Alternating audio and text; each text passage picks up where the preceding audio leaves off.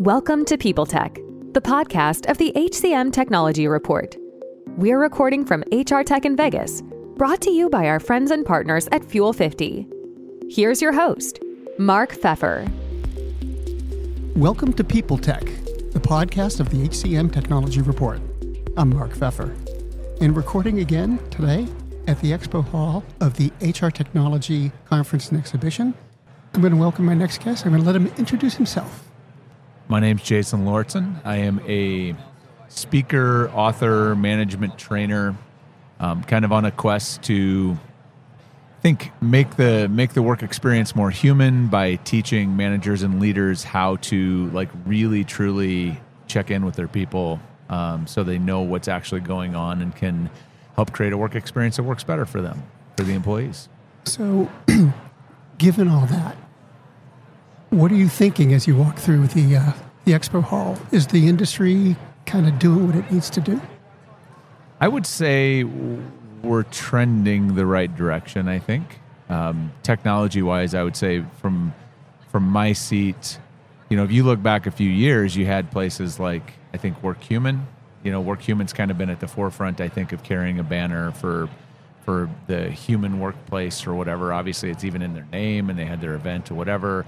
I think, Fuel 50 was early on into that, sort of rethinking, sort of putting the human at the center of the career path and all of that. And so I think we're starting to see early on, several years ago, there wasn't as much of it. Now you're seeing so much talk about humanity at work, I think, because COVID forced people to realize there are humans here and we need to make this work better for them. So we've been forced into it. So I think it's trending the right way. I still think we have I think there's still a lot of unnecessary complication that gets created by technology, to be honest. The fact that we have this many different solutions, I think, sometimes gets in the way of actually doing the work that we need to be doing in the workplace.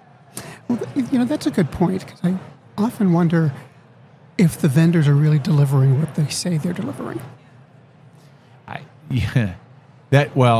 don't think half the people that buy that technology know that either. I mean, that's always the irony of technology is, and I'm so glad I worked for a technology company for 3 years, an HR tech company for 3 years, and I'm so glad to not be in that world, because I think it's a very fickle world, because you're, positioning this technology product as a solution to this problem that HR has, and then HR gets excited about the technology and they sell it to their team and, the executives or whoever they need to sell it to internally. They invest a bunch of money, they roll it out, and then in 3 years, if it hasn't solved the problem that it was, intended to solve, they, without knowing why or without knowing if it's the technology's fault, the technology gets blamed, because it's better to blame the technology than to take blame yourself that your problem, that your process or your approach didn't work, and you replace it with a new technology. And then every 3 to 5 years, we just keep kicking it down the road. And so a lot of times, I don't think there's a great feedback cycle always on, is the technology delivering what it should be? But I don't think it's always the technology's fault. I think a lot of times it's because, and I spent a decade in corporate HR leadership, it's because we as HR aren't clear on what problem we're trying to solve and applying technology, the right technology, to solve the problem we have. So I think the observation is a good one, and I'm not sure. One of the things I wonder about is the frontline manager. It seems that an awful lot of, not worry, but a lot of energy about skills and such comes from the frontline manager. Do you think vendors are addressing that? Are they selling enough to the frontline managers rather than the executives to be meaningful? I don't know about. I don't think that the frontline manager is being supported in the way that they should. I think middle management and frontline management is the hardest job, I think, in any organization. They are getting it from both ends. That's where the pressure comes, with employee expectations are dialing up, and when employees quit, you get blamed for them quitting. When employees underperform, you get blamed for them underperforming, and yet you're not always given the tools or the training or the resources to really help. And then what happens is I mean, I think with great intention is we go looking for a technology to help these managers, and we roll out a tool, and we roll out an approach, and I think the managers, at least what I've been hearing, is managers are overwhelmed, they're busy, they're already time crunched, and then we throw new tools at them without the appropriate support, and I think that almost sort of makes the situation worse at times. And so I remember when I was in the HR seat, when we were trying to roll things out, like and actually the best way I've ever heard this said was when I was doing a profile for my book. I was interviewing an HR leader, and he said, the test of whether our solution from HR, whether it's a process or technology, whether it's successful is whether the manager or the employee uses it. Like if we have to force them to use it, if we have to compel them to do this thing, then it's not a good solution, because we exist to help make their job easier and more effective. And when it makes it more complicated, that's counterproductive. It's actually making their job harder. And so I think that gets lost a little bit. I think there are some tools in here that are great for that. And I think increasingly there is more attention being focused on that frontline manager, but I'm not sure that we've really gotten there. That's where I spend all of my time, is thinking about particularly just managers, but that frontline manager, and what do we need to do to equip them to do their job better. And I don't think the technology often is necessarily helping, because they don't have the skills oftentimes to do the job. And then you throw technology on top of it, it's never going to solve a skill problem. Speaking of skills, they're getting an awful lot of attention today. It seems like it's one of the driving forces behind any HR operation. What's going on? I tend to think call me cynical, but I think it's another cycle of what we often do. And I think there'll be people that will probably argue that I'm completely wrong on this, and maybe I am. But it feels to me like it's a relabeling of the same conversation. And I don't think it's a bad relabeling. 10 years ago, we were talking about competencies or whatever, and now it's skills. And I know that skills and competencies, everybody will get into an argument about that, but I don't know that it's new, but I think the language is helpful. I think skills helps managers, leaders, HR, organizations to think more tactically about where the gaps are. It's a more thoughtful approach, I think, to be, to think about, okay, where are our gaps and what are the things that we need to, either equip those people with or train them up on or help them learn that helps fill that gap. And I think that, I think that the conversation about skills is helpful. I think it's good. I just am not entirely convinced it's as new as it feels like it is here with all the conversation. I think it's the same conversation. It's just packaged differently, and perhaps this time will be the time that we break through. Well, it seems to me there's three ways you address skills. You can buy them, you can build them, or you can borrow them. Yep.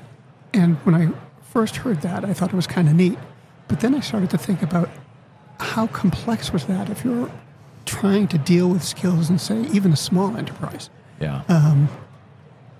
That's an awful lot of fine-tuning you have to do to get a program that works. I think it is. And honestly, what I would argue is that again, back to kind of what I said earlier about technology, is that I think a lot of times we can get crystal clear about skills. We can define skills. We can have skill hierarchies, all these things that get talked about. But if I'm not really clear about what the role is, what I need that person to do or produce in that role, whether it's a manager or whether it's an individual contributor doing whatever job, I think a lot of times we're trying to, now we're working on skills, but it's like, well, how do we know what skills we need? How do we know what skills we should buy or build or grow or rent? All of that. So you're right. It's really complicated. And I think sometimes this language makes it more complicated, as opposed to let's get really back to clarity about what it is we're trying to do, especially in small business, right? Small business, I think if you come here as a smaller organization, several hundred employees, it gets really overwhelming really fast, because you're like, we don't have the budget, we don't have the staff to do any of this, and you start to feel really inadequate about what you can do. But I think it all boils down to still, you got to be clear about what it is you're, getting really clear. What's the business need? What's the need of this role? What's the things that need to be accomplished? And then you can break it down to, well, how do we have this? Can we hire it? Can we get a contractor? Then the questions become a lot simpler. I just think sometimes it's a tail wagging the dog. We start at the end as opposed to starting at the beginning. Well, it does seem that learning in the flow of work is kind of a nifty way to address some of those issues, at least Sure. the frontline issues. Is that a movement on its own, or is that just HR glomming onto a existing technical trait?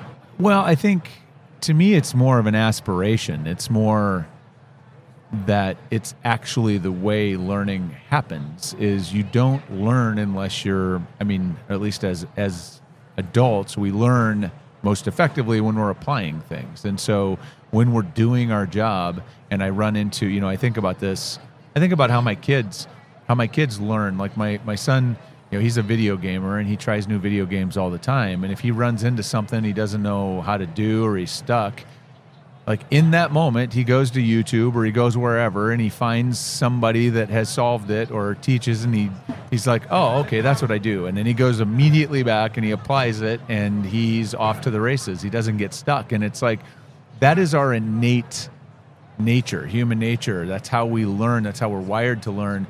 The reason that we're not doing it is because our traditional tools at work aren't designed for that. We're designed, it's like, well, you need to go off for a week somewhere to learn, as opposed to, no, I just ran into this, or I need somebody to help mentor me or coach me through it.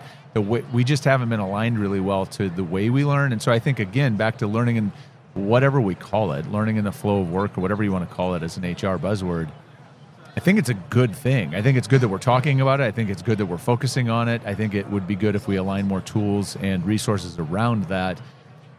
But I'm not sure that it's like some kind of novel breakthrough necessarily, as much as it is an alignment to back to kind of where we started, really understanding work as like starting to center it around humans and the way humans actually learn and actually experience work. So I'm glad to see more tools and focus on it. Do you think this whole discussion around skills is a long-term discussion, or is it going to run its course in a couple of years? I don't know. I don't know that I have a good answer to that, other than it feels the focus on skills feels more like a feature. It's like more of a conversation about features of technology than it is of the experience of the way work gets done, because it's kind of like we still are trapped in this like human capital kind of framework, or human resource. Like, well, we can take our resources and break them into to skills, and then we can think of people as individual skills. And it's like, people don't come packaged that way, right? Mm-hmm. That you need this skill. Well, that skill comes packaged with a whole bunch of other stuff, some other skills and some other things. So I don't know about the complexity. I think it's probably a good thing to wrestle with. I mean, skills aren't new. They've been around forever. They're just getting their moment right now. And I wonder if it's more about technology, selling technology and technology design, than it is actually a change in conversation or thinking about how we're actually, developing people or organizing work. I don't know. I think we'll be talking about skills into the future, because we've been talking about skills for a long time, just not as much as we are today. Jason, thanks very much for your time today. Thanks for having me. I appreciate it. You've been listening to People Tech of the HCM Technology Report. This HR Tech series is graciously brought to you by our partners at Fuel 50. For all other HR, sourcing, and recruiting news, check out hcmtechnologyreport.com. The world's best-known investor and Wall Street expert Warren Buffett once said, "Wall Street is the only place that people ride to in a Rolls-Royce to get advice from those who take the subway." Mr. Buffett's quote is remarkably accurate, but how many people would rather receive advice from him than someone simply guessing? Welcome to Buy, Hold, Sell, your single source for Wall Street knowledge and profitable guidance. Please join me, Todd Schoenberger, and fellow trader Tobin Smith, as well as host Veronica Dudo, for a podcast known to move the needle for investors. Tobin and I are seasoned Wall Street executives with deep investment experience, and we are prepared to share our advice to those who choose to listen. Download Buy, Hold, Sell today on the Evergreen Podcast Network or your favorite podcast channel. Faith in the news media has been challenged, making it even harder to get stories told. The Friday Reporter podcast was created to help audiences better understand the media by hosting journalists who will answer the questions to which we need answers. Join me every Friday to hear more.